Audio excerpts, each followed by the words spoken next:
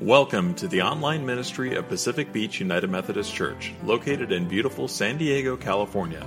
Pacific Beach UMC is a member of the Reconciling Ministries Network and welcomes persons of all ages and backgrounds for worship, study, and service opportunities.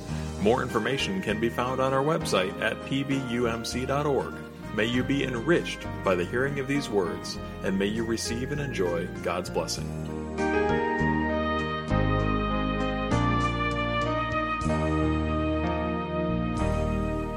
This morning our scripture is from Isaiah 53, 1 through 3. Who has believed what we have heard? And to whom has the arm of the Lord been revealed? For he grew up before him like a young plant, like a root out of dry ground. He had no form or majesty that we should look at him, nothing in his appearance that we should even desire him. He was despised and rejected by others, a man of suffering and acquainted with infirmity, and as one from whom others hide their faces.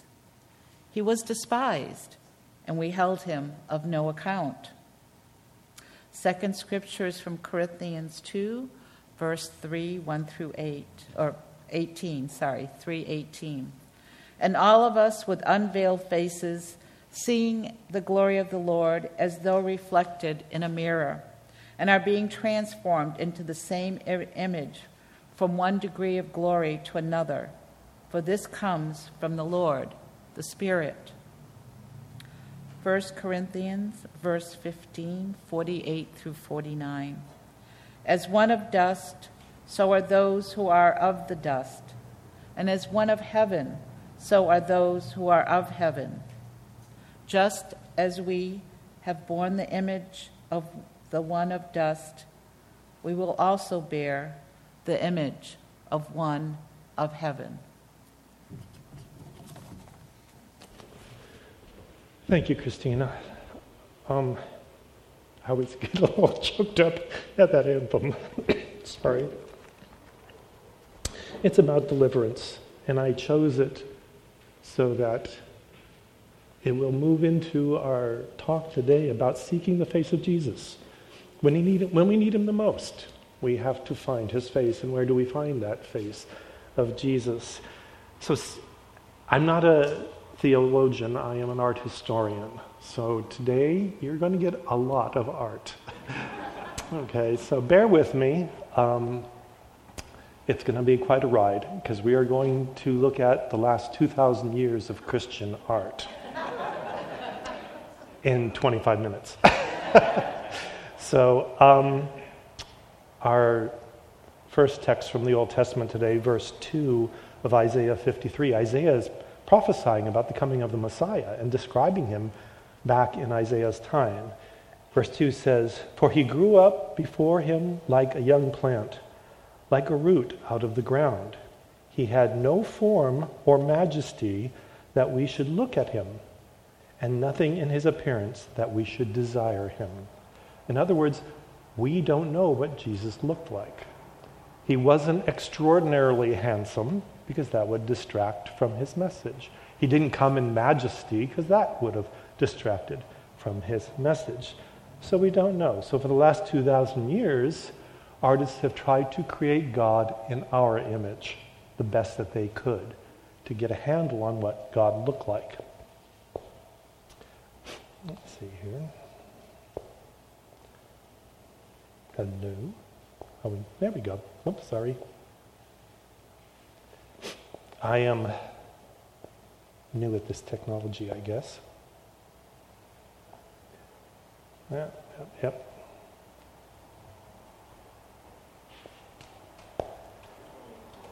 There's where we want to start. Thank you, Joe. Good Lord. He is good, yes. This is the very first image we've ever seen of Jesus, the first attempt at making Jesus. It is from the 2nd century catacomb painting. This is when Christians are being persecuted and looking for deliverance. That's why we sang this anthem today, to come into the very first image of Jesus. as the Good Shepherd, the deliverer. Now, in the catacombs where people were buried, the Roman soldiers wouldn't go because they were superstitious. So it was the perfect place for Christians to meet and gather while being persecuted under 10 different emperors, the worst of them Diocletian. In the catacombs, we have a theme over and over and over again in the paintings, and it's always of deliverance. Daniel in the lion's den, Noah and the ark, the 3 young Hebrew children, Shadrach, Meshach, and Abednego, in the fiery furnace, and of course, Jesus as the Good Shepherd delivering the lost sheep that we read in the Gospel of Luke. By the year 313, the Roman Empire decides to have an edict of toleration, so people could worship in open any god they wanted. By 380, Constantine makes Christianity the official religion of the Roman Empire. Now, the Roman Empire covered the whole known world, so all of a sudden, that's all Christian. Well, we can't have this as the god of the Roman Empire, they're saying. This is not appropriate. It's just a little shepherd carrying his sheep. So we have what I call the imperialization of Christ.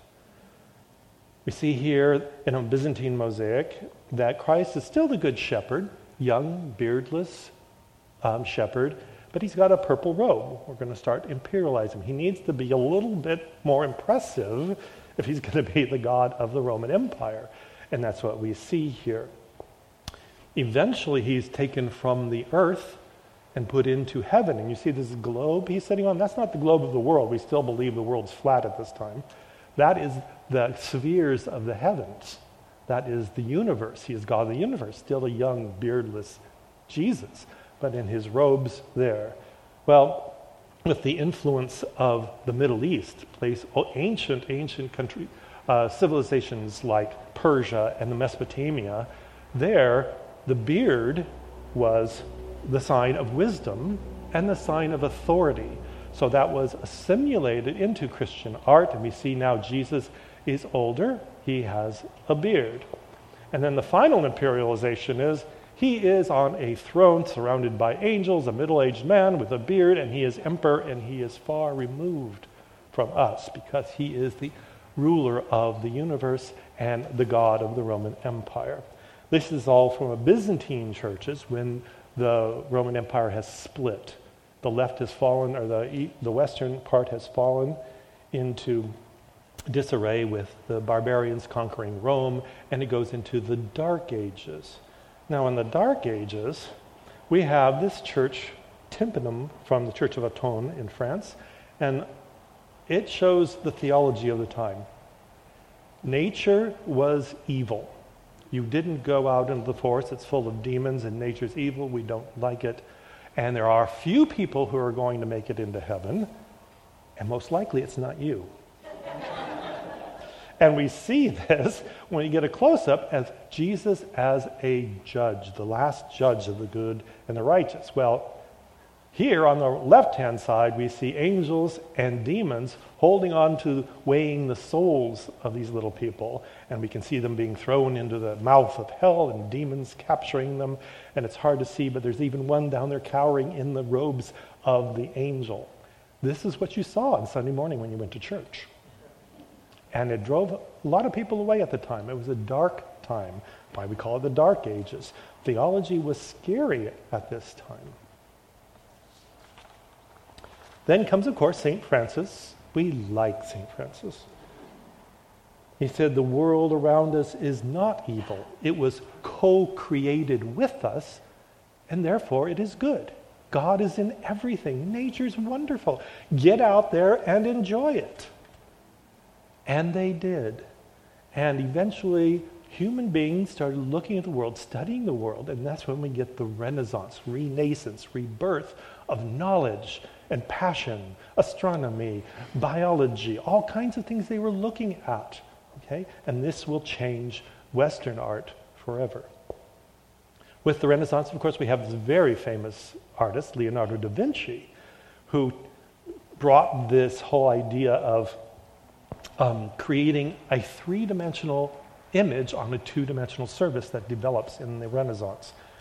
Linear perspective is developed by an artist called Brunelleschi, and Leonardo creates it here to create the illusion of a full room of the Last Supper, that you're actually standing in the room with Jesus and his disciples during the Last Supper. Notice everything goes back into a depth that is created by linear perspective. These lines you don't see visually, but you see them subconsciously. The lines of the walls and the ceilings all converge on a dot called the vanishing point on the horizon line, and Leonardo very carefully puts that vanishing point right behind Jesus' head, so that the focus of the painting is on Jesus. He's not only smack in the middle, but this vanishing point is right behind his head, and so your eyes go there. This is his Salvator Mundi, his Savior of the World painting. This painting came up for sale in 2017, and it shows this whole idea of Renaissance chiaroscuro, light and dark, sfumato, a subtle smoky atmosphere developed by Leonardo da Vinci that creates volume and depth. We've moved away from the Byzantine flat Jesus to a three-dimensional, but notice it's still not realistic. It is idealized and it's ethereal. He's looking at you as a real person, but there is that smoky atmosphere that creates something ethereal about him that was developed by Leonardo. It's quite something. This painting was, by the way, the most expensive painting ever sold at auction. It sold for $450 million to a member of the Saudi royal family. Now, we have at this time Martin Luther coming to the forefront and the Protestant Reformation. Luther saying, I've been looking at things that I've been disappointed in the Catholic Church. There are selling of indulgences which aren't right. So I'm going to start looking at some of the church doctrine and see what's biblical and what's not. And he found 95 of them that he nailed to his church door at Wittenberg, Germany, saying, these are wrong. The Catholic Church did come and meet with the Protestants to look at these, and they agreed in 10 of them. They said, okay, we come together with you with 10 of these. These are not biblical. But the other 85, no. We're not only going to reject that, we're going to push them. So we find a counter-reformation at this time to get people back into the church, because the Protestants were leaving by droves because these 95 theses by Martin Luther were disseminated by the Gutenberg press all over Europe, and it really spread his theology. So here we have a man called Peter Paul Rubens, who is the biggest counter-Reformation artist that the Catholic Church used. The focus now is not on Jesus, but on the Mother Mary, because the three big things that Luther really pushed against was the primacy of the Pope. He says one man does not have direct contact with God only, that we all have contact with God. We all have access to God. We don't have to go through this man. There's nothing in the Bible about a pope. Other two things were the veneration of the Virgin Mary and the veneration of saints, saying we don't have to go through the Virgin Mary or through saints to access God. We can access him directly. And this veneration of them is distracting from Jesus. And the Catholic Church is saying, no, we're going to push her. Now, the Catholic Church here with the Virgin Mary and the baby Jesus, we can see a big change. We have gone from a little shepherd to an imperial Christ to a judgmental Christ, and now he's a baby, right? In fact, he's a little white baby with blonde hair. This takes away that focus from Jesus and his ministry and actually puts it on the Virgin Mary. Now, the Mary is the essence of compassion. She is the essence of kindness and love. And she is the opposite of the condemning judge of the Middle Ages. So this was a way to get people back into the church. It makes Jesus more user-friendly and not as threatening, right? He also creates, Rubens, a grand narrative in religious scenes. A lot of people, a lot of saints, a lot of times angels coming and going, and of course Mary there is prominent in her red dress when everybody else is dressed in brown. And we have Jesus again as a Rubenesque baby, and this is where the term Rubenesque comes from, a little pudgy, and with blonde hair. So this is the counter-Reformation. This is the other side of the Protestant Reformation. If we go to the north, here, we will see, not moving the way I want it to move.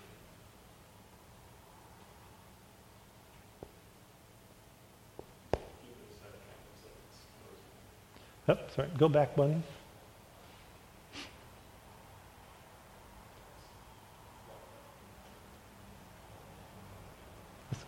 We need to go back one.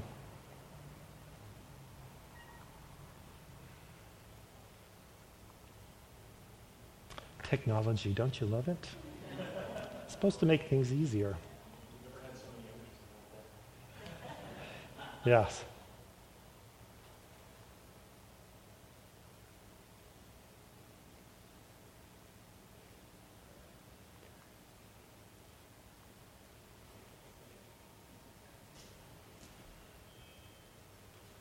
We're going to Rembrandt.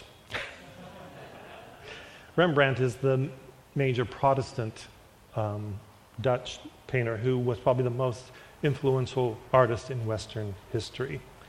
And the thing about Rembrandt portraits is that he sees into the soul of the sitter. You'll find that the background is quite easily sketched and quickly sketched, but the focus and the detail is on the face and in the eyes of the sitter. And for the first time, we really see Jesus becoming a real person, a real man. And he's emphasizing, of course, his human side. The mood of his portraits is meditative and captures Christ's humanity. He's fully depicted as a real human at this time. This broke with the conventional. Can we go to Rembrandt? Sorry. Okay. I like the old-fashioned clickers that used to go through, you know? Well, okay. So anyways, he breaks the conventional ways of how Jesus is visualized. It emphasizes his humanity. There's empathy and grace in Rembrandt's portraits. And there is a fullness of nature that is here. He even wanted it to be ethnically accurate. So he went to a local synagogue in his neighborhood and got a rabbinical student to come and sit for his portrait of Jesus so that he would have a man, here he is, thank you, here he is, a man of about 33 who is Jewish and is a real person. So here we see this incredible image of a real person. He's not idealized, he's not ethereal like we see with Leonardo da Vinci. He is a real man. This broke the conventional ways of how Jesus was visualized. Rembrandt tried to focus attention on our personal faith in the Almighty. He refined the grand religious narratives and into a quiet, serene, and empathetic human moment.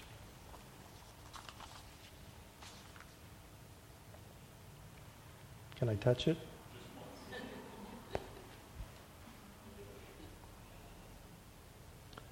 There we go. Okay, 18th century. I'm zipping through the 2,000 years here. We have Count Ludwig von Zinzendorf here on the left-hand side. He was a young noble in the 18th century who was going to study law, and he went to Dresden to study law as a young man. He was a devout Protestant and Christian, and he came one day to a museum there while he was going to school and wanted to see the art. And he came up upon this portrait here of Christ on his way to the cross. He's been beaten and tortured, and this image, you can see Christ looks right out at you. this captured the Count Zinzendorf very powerfully. He sat in front of this painting for hours. Eventually, a curator came and said, "Why are you standing or sitting in front of this painting for all day long, looking at this?" And he said, and I quote, "I have loved him for so long, but I have never actually done anything for him. From now on, I will do whatever he leads me to do." And later on he says, the Holy Spirit that day fell upon him through this painting.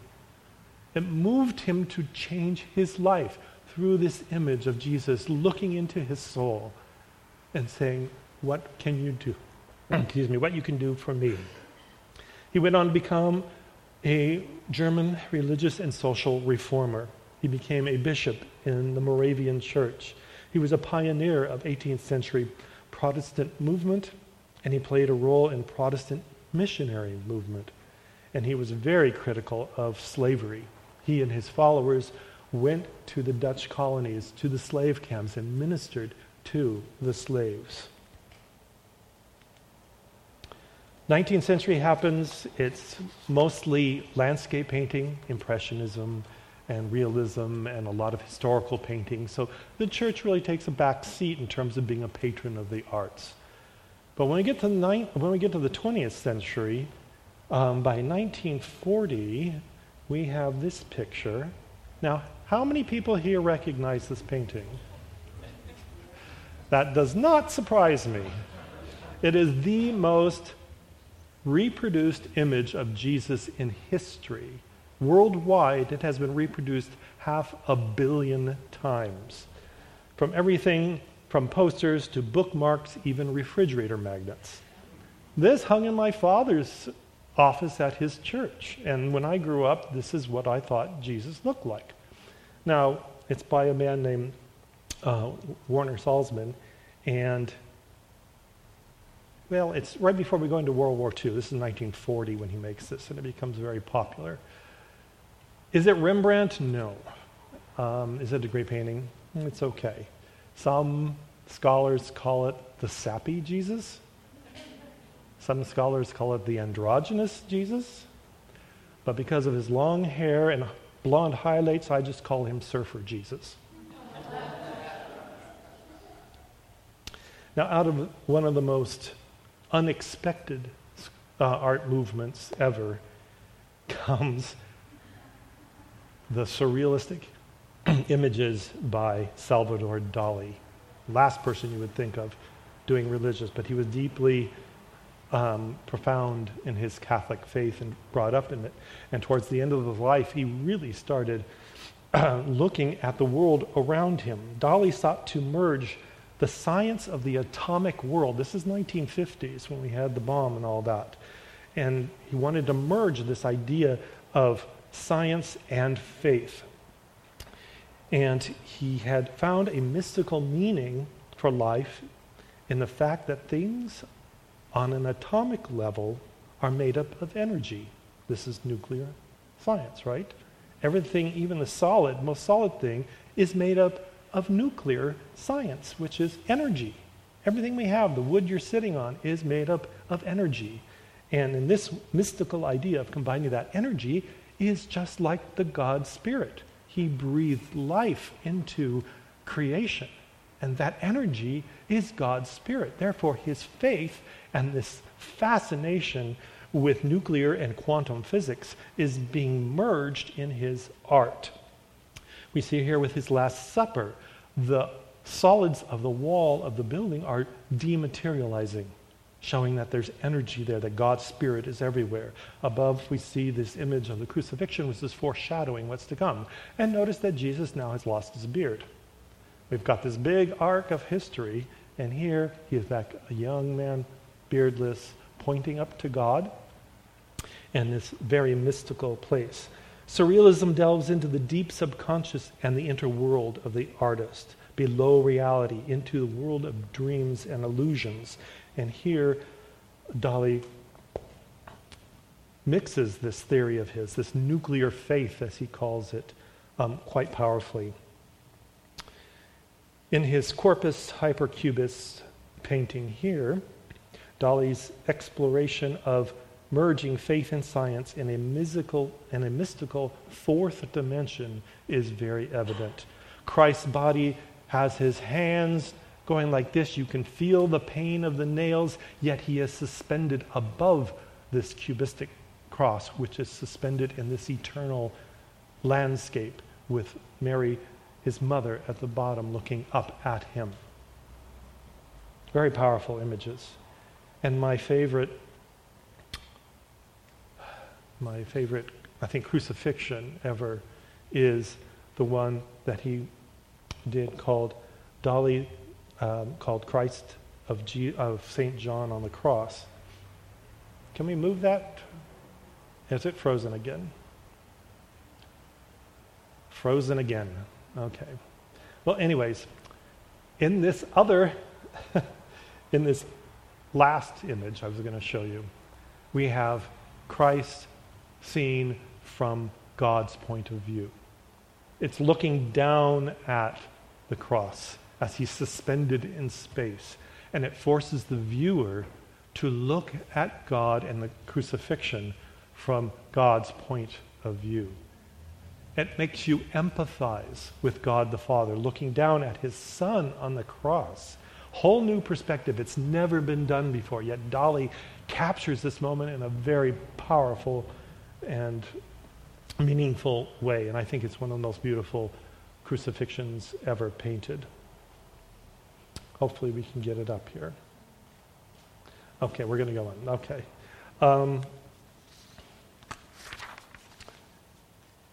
That will take us to our New Testament reading today, 2 Corinthians.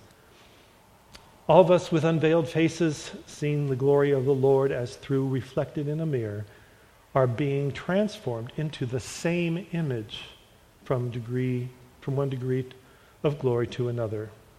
For this comes from the Lord and the Spirit. In 1 Corinthians we have, as one of dust, so are those of dust. As one of heaven, so are those who are of heaven. Just as we have borne the image of the one of dust, being human, we also bear the image of the one of heaven. So we ask, how do we see the face of Jesus? Where do we see the face of Jesus? For 2,000 years, we have tried to create the face of Jesus. And so I ask myself, where do I see the face of Jesus in the world today? And I wish I had images here. One, I see the face of Jesus on those who dedicate their lives to justice and compassion as taught in the works of Jesus. Image of Martin Luther King. I see the face of Jesus in those who dedicate their lives to world peace and finding harmony across religious traditions. Image of the Dalai Lama.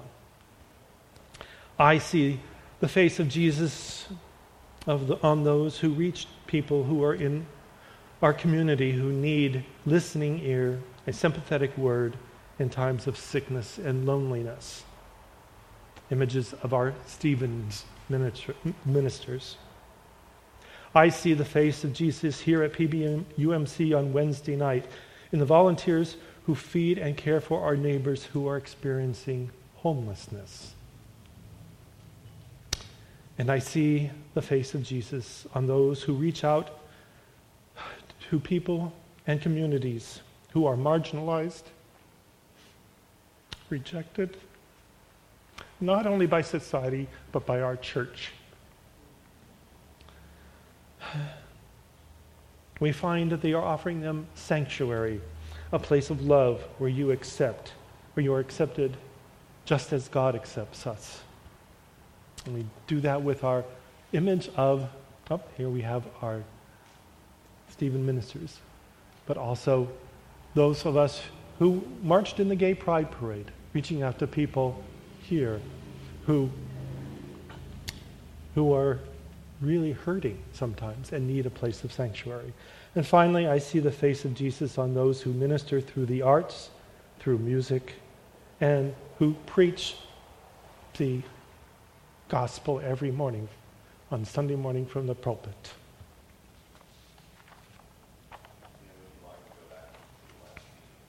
Sure.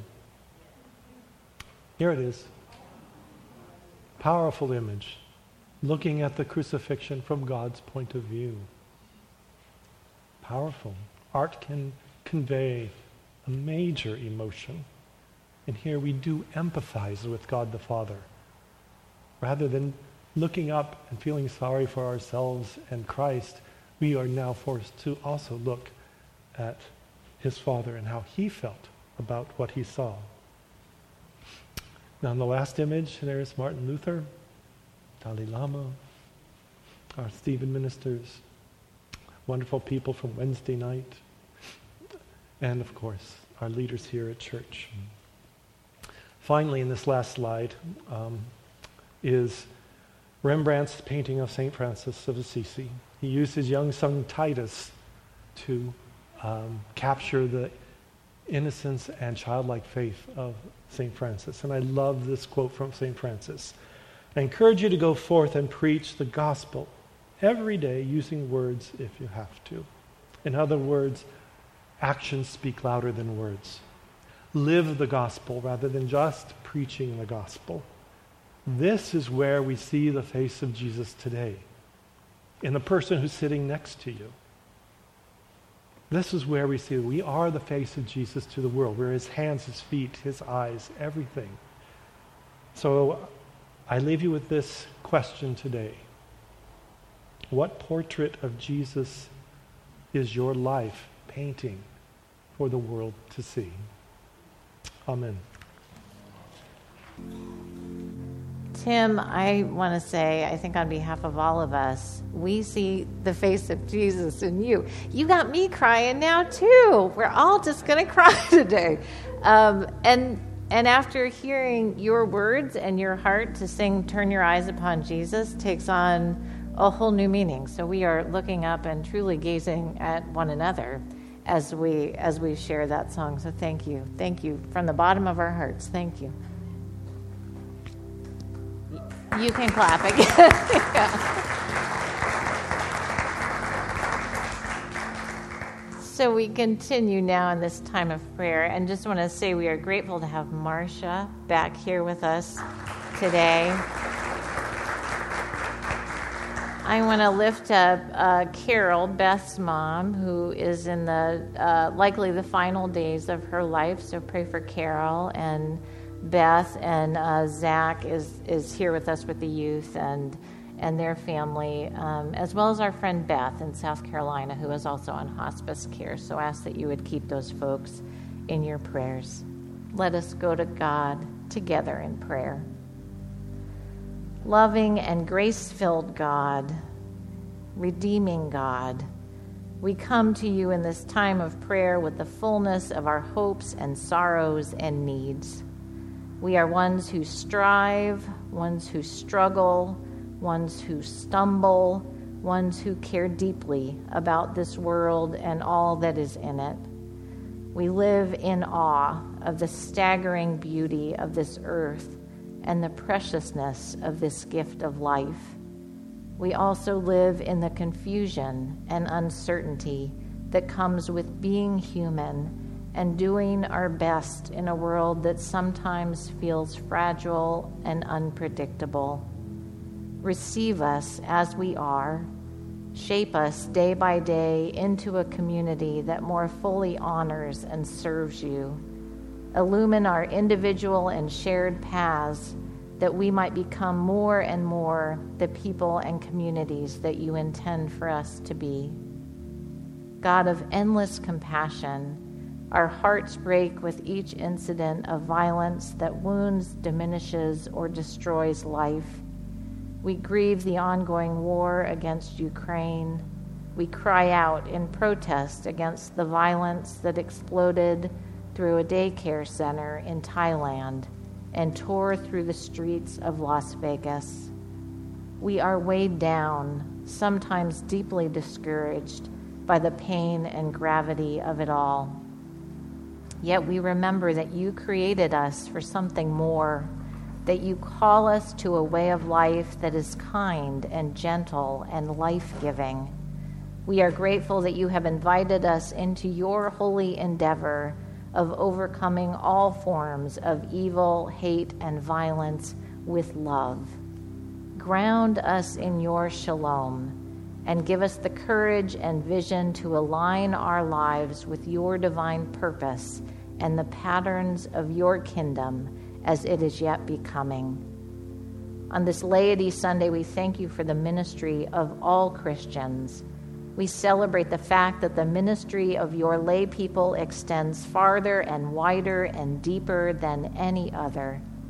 We thank you for the ministry of the laity that happens within church walls and for that which happens in homes, neighborhoods, places of work, local communities, and around the world. We give you thanks for the ministry of the laity that happens through song and silence, written and spoken word, action and deed. Empower each one of us in the ministry to which you call us to embody the love of Christ in this world. Help us to reflect your divine image in which we have been created in a way that brings help, healing, restoration to the people and places around us. We pray these things in Jesus' name, saying, Our Father, who art in heaven, hallowed be thy name. Thy kingdom come, thy will be done, on earth as it is in heaven. Give us this day our daily bread, and forgive us our trespasses, as we forgive those who trespass against us. And lead us not into temptation, but deliver us from evil. For thine is the kingdom, and the power, and the glory forever. Amen.